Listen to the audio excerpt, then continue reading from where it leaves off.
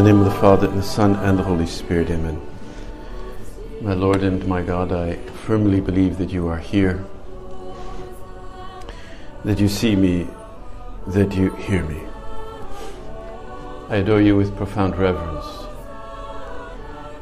I ask your pardon for my sins and the grace to make this time of prayer fruitful.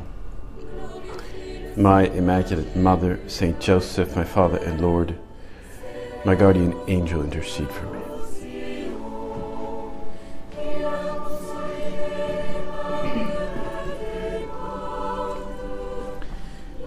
Today is June 26th, and for us it is a very significant day. The feast or the memorial of Saint Josemaria. And we can picture now the joy and at the same time the perhaps nervous intensity that Don Alvaro experienced during the months that were leading up to the beatification, in which he had to prepare for the ceremony of the beatification, which of course included redacting a collect for the feast of Saint Josemaria. Then at that time it was Blessed Josemaria. The collect, we call it the opening prayer. And in that collect, it's like a collection, a summary of our spirit. And Don Alvaro and those collaborating with him in the early 1990s had to squeeze our spirit, our entire approach, our vocation, our life, our dreams, into one simple little collect. Like 2 lines. You think about his life, the Civil War, meeting our Father, the beginning of the apostolate, the way, then the homilies of Christ is passing by and Friends of God, and of course all the approvals and all that.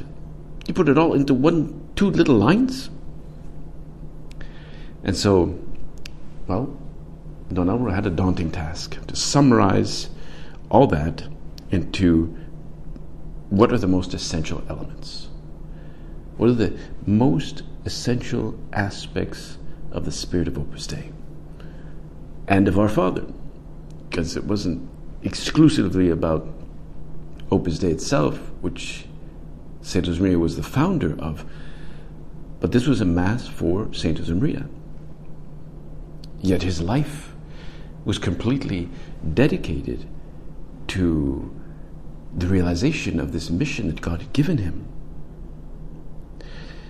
And I'm sure that Don Alvaro found it hard to reduce something you love so deeply, something you have dedicated yourself to for years, just to a few words, barely a couple of lines. And when I was there in Rome, I remember, there were get-togethers quite frequently with Blessed Alvaro, and we would have a get-together on a Sunday, right? And there would be like hundreds of people who go to the Aula Magna, and all these people would come in from the centers in Rome, and priests were there, and the students of the Roman College, and other people, you don't know who they are, So, and there were people that were quite old too. I mean, I remember wheelchairs and canes, and there was one priest, the first Italian vocation priest, whose name was Don Checco Angelicchio, and he became a numerary in the 1950s, and he was ordained. In other words, he came in contact with the work when our Father first came to Italy. And during those get-togethers, Don Alvaro would speak about different things. And it was inevitable that Don Checco would always ask a question. He was a very humorous fellow. He was always joking. And he would always ask in Italian, because he was Italian, he'd always lift up his hand, and Don Alvaro would say, "Yes, you have a question, my son?" And he would always say, "Padre, quando c'è la beatificazione?" When is our Father going to be beatified? When is it happening? And we had rumors, okay, it was advancing, but no idea. And he would say, it's okay, it's coming. One day we have to pray. Like everybody wanted this, but he was insistent on the date. And of course, finally the day came, and Don Alvaro announced, our Father will be beatified on May 17th, 1992. And there was great joy. And I remember still a get-together where he explained that the task now at hand was to write the Mass of Saint Josemaria, or then Blessed Josemaria. And he explained the collect, and that the collect, or as we call it, the opening prayer, it just had to summarize perfectly. And he was like in anguish, what to leave behind, what to add. And it's like a movie director on the cutting board, right? He has to cut away scenes that may have cost him a lot to film.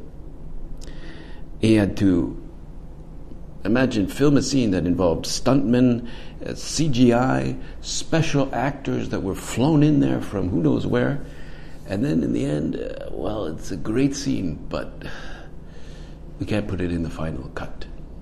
Just can't put it in. There's, I don't know, whatever reason. It's too long, or they can't put it in. Sometimes they have editions of movies called the director's cut, right? And then they add all those things they wanted to add, but it ends up being 5 hours long, so it's too. So this collect is like the director's cut of Our Father and Opus Dei. It was sent in, it was approved, it was vetted by the Holy See, though it had to be cut at the end. Because the first version for the beatification was quite different from the final version in the canonization. It had to be cut. It was too long. But now, what we have ended up with, which is like the director's cut, is the final version. This is it, is the prayer that the priest says, the opening prayer. And he begins, always, as in any collect, he says, Oremus, right? Let us pray. There's a moment of silence, and everybody's saying, okay, we have to collect ourselves. Where's the passage in the missal? You hear the missal, That's why we do the let us pray, the silence, No, it's the silence is to collect yourself. Silence is there to collect ourselves. That's why it's a collect, right? So it's there's a moment of silence. The priest closes his eyes. He looks at the missal, and he says, now this is the final cut for the Mass of Saint Josemaria, approved by Pope John Paul II. O God, who raised up your priest, Saint Josemaria, in the Church to proclaim the universal call to holiness and the apostolate, grant that by his intercession and example we may, through our daily work, be formed in the likeness of Jesus, your Son, and serve the work of redemption with burning love. I like that. Burning love. Just let's insert burning, not just with love. It's a burning love. As I recall, honestly I couldn't find the original version. I'm not I wasn't able to find it. It's probably around somewhere. But what I remember about the original version it was too long. And one of the reasons is that it included walking with joy or advancing with joy. And the last part also included a reference to the Blessed Virgin Mary. And at that time, Don Alvaro thought, well, we have to add something about joy, and we just can't live out Our Lady. She's got to be in there somewhere. We got, because our Father had such a love for Our Lady, so he thought, well, Like, he's going to get mad if we don't add Our Lady. If he hears that prayer, But the Holy See said, cut, it's too long. Sometimes I picture some official who's done this like all his life, and he says, this is too long, it's è troppo lungo, as they say in Italian. Or something like that. I don't know. Maybe he was comparing the lengths, of all the other prayers, like when you're hemming a pants, it's too long or whatever. I don't know. But it was long. It was kind of long, And it's as though, like, we're just like, can we just add Our Lady in there, But you just can't just squeeze in Our Lady and not make it long. I mean, it's just...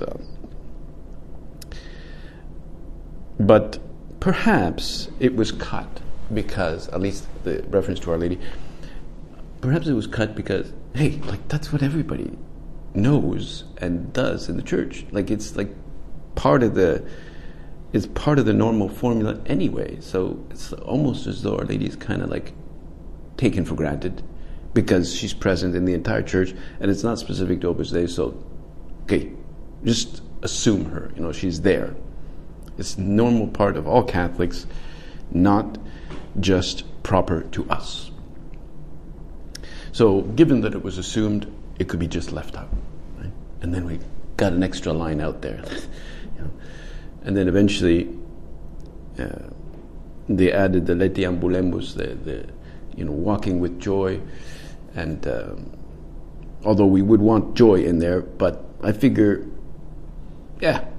okay, we take out joy, but you can see the joy in the people there at Mass anyway, right? Like yesterday, the little babies wandering around in the main aisle there, and mothers are running after them, and if you see the opening scene of the entrance procession in the YouTube, there's a little kid there waving. So I wanted to cut him out, because he was kind of distracting, but just leave him in there, And so it's assumed that we have always joy anyway, and that we have our Blessed Mother. And that is the collect. Of course, we know the priest always begins with this Oremus, and he says it, Oremus, let us pray. He says it in the plural,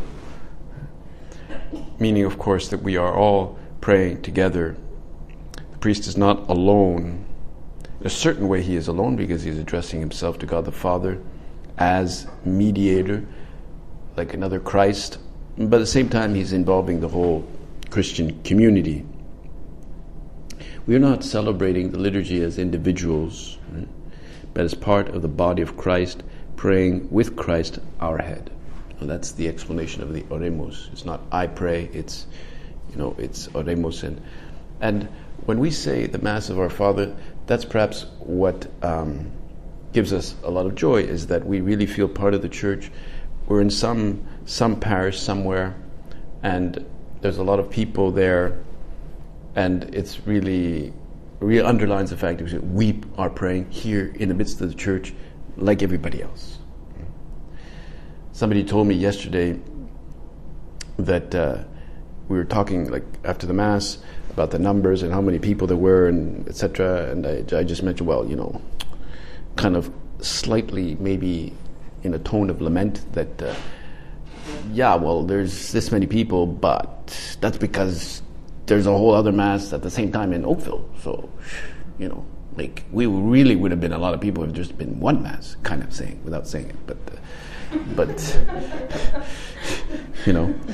and this guy looked at me and he said, well, look, Father, in the Philippines, every parish has its Mass of St. Josemaria. They just get the people to organize their own Mass in their parish, and that's it. So there are tons of Masses today. So each one, big parish, small parish, little people, few people, big, whatever. It's just part of the parish. I said, yeah, we should do that. Yeah, that's a good idea. But I don't think we have the network of people, every single parish having its supernumerary or whatever, but that would be good, Okay, it wouldn't have the same solemn tone of almost triumphalism, that a mass has with lots and lots of people and a bishop and whoa, and we're not used to being, face to face with bishops, but maybe that's what we have to do too. Just ordinary masses, or not ordinary masses, but ordinary parishes here and there, and they all on this day celebrate the Mass of Saint Josemaria. But it does emphasize the oremus, let us pray. And these collects, we're not the first ones to have a problem summarizing our spirit, right? These collects go way back to the Church Fathers, and that's their purpose. Their purpose is to encapsulate, the teachings of the Scriptures in an area, representing them in a different way, much like the Psalms do, right? They have that spirit, and other scriptural prayers. And now, we really fit in there in that collect, a long tradition.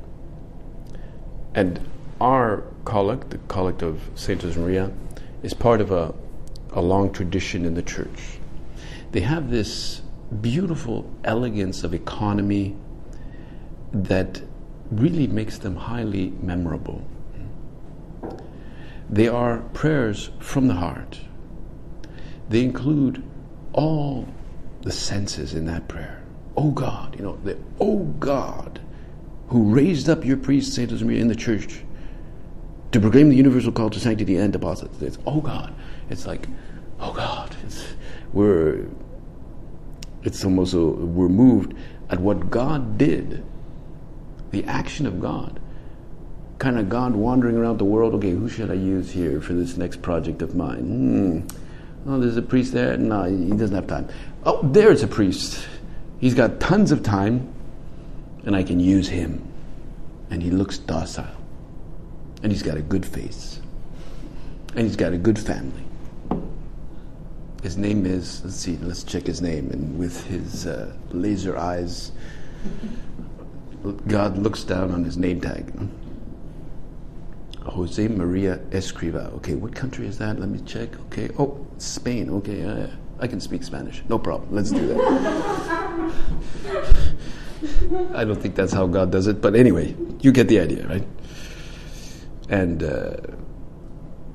and so that's why we go, oh God, you did this.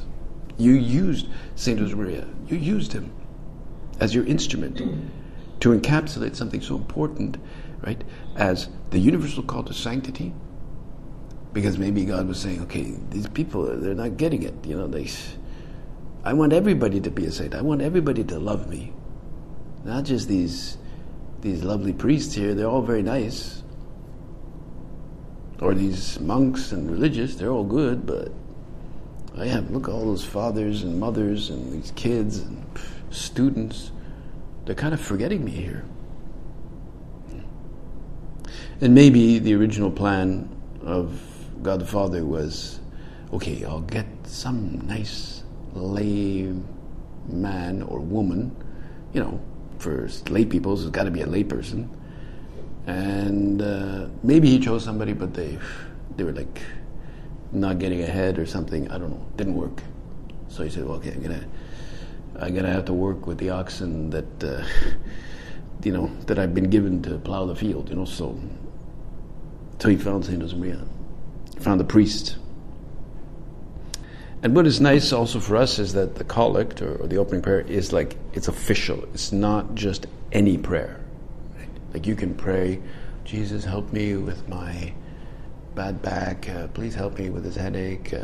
Well, that's of course a prayer, right? Oh, Lord Jesus, I pray that so-and-so come to the activities. But it's a prayer. It's a very good prayer. But the collect is official. It's not just any prayer. I heard this recently, that in some Anglican churches, they decided to get rid of the collect because it was too official sounding, and they decided that in their let's say, their celebrations, or I don't know if you call them masses. I guess they call them masses, but that they just have the people pray or something like that. I don't know, And in other words, this Anglican priest was really upset about this, because that would make the collect indistinguishable from other prayer. And he was trying to, he was on a campaign to keep the collect. And I presume they've kept it. Maybe there was just a movement of certain people who just wanted to make it into regular prayer. I don't know. But it's an official prayer of the church, approved by the church. It's gone through all the proper vetting. And so here it makes visible to us in greater outlines and grand outlines that spiritual universe, which are prayer lives, which moves us to pray. And it comes about as a result of this communion in the Holy Church, and we can picture it ascends on high through Christ to God the Father, because we always invoke through Christ our Lord, but to God the Father Almighty through the power of the Holy Spirit. And so that prayer that the priest says, he says it, of course, in the name of Christ. He's directed to God the Father. It's like the official prayer of the church directed to God the Father. Somehow, I don't know how, but it has more value in some way, because it's the whole body of Christ, the spiritual body of Christ, or the mystical body, addressed to God the Father. In some way, it must be pleasing to Him. And it's nice to know that it's being prayed today and yesterday, presumably, in all languages you can imagine. It gives it universality. Now, we know that our father, St. Josemaria, died in 1975, June 26, 1975, and, he had accomplished his mission here on earth. But though he had accomplished his mission and died there in Rome after going up the elevator and then having that heart attack, that was the end. People there tried to, keep him alive. But in a new way, we know that now he continues to act by interceding for so many souls. So his mission continues. He was very busy in his lifetime. He had very little time. He always had, things on the go, but now even more. Because he's interceding for the universal church, both for us in our needs, but also for so many souls that barely know him. I'm sure the prayer card of our Father has wound up in the hands of people who barely know him. They don't even know who he is, but they see it says, "Make here your request." Make here, I can do that. Is it free? Do I have to pay anything? And people make their requests, and because God granted our founder a special paternity that embraced everyone that he came in contact with. And since his paternity was entirely supernatural, it is only strengthened now by his going to heaven. There's a certain paternity in him. He's kind of watching over us, intercedes for us. He helps us. And naturally, as Don Alvaro said, since that day, June 26, 1975, we've all experienced in 1,000 ways that he's acting in heaven, that he has not actually left us, and that his presence has become even stronger. It's kind of obvious that he's gotten certain presence, he intercedes, but at the time, for Don Alvaro to say that, it was like a consolation, because at that time everybody knew him, and certainly Don Alvaro knew him personally very well and lived with him for many, many years, and it was still a very, very strong blow to see him go. And he was talking about somebody that he'd seen really every day for years, that he'd worked with, that he had prayed with, that he'd been in get-togethers with. It was really a big blow when our father died. It was a big blow. If you look at some of the ceremonies of the funeral, and then they had the funeral in Sant'Eugenio, and then they brought our father down into the crypt and all that. You know, it was all new to everybody. You know, we have to do a funeral here. I mean, you know, but Don Javier, when you see him, young Don Javier, he couldn't stop crying. I mean, he was crying the whole time. Right? You could see it in the photos as they're lowering the body into the crypt. He's crying, but Don Alvaro, he's just keeping it together. You know, he's just trying to stay serene. Right? It's as though he was conscious of the enormous weight that was coming on his shoulders now. And he clearly understood that this was a new phase, yet our father did not leave us hapless.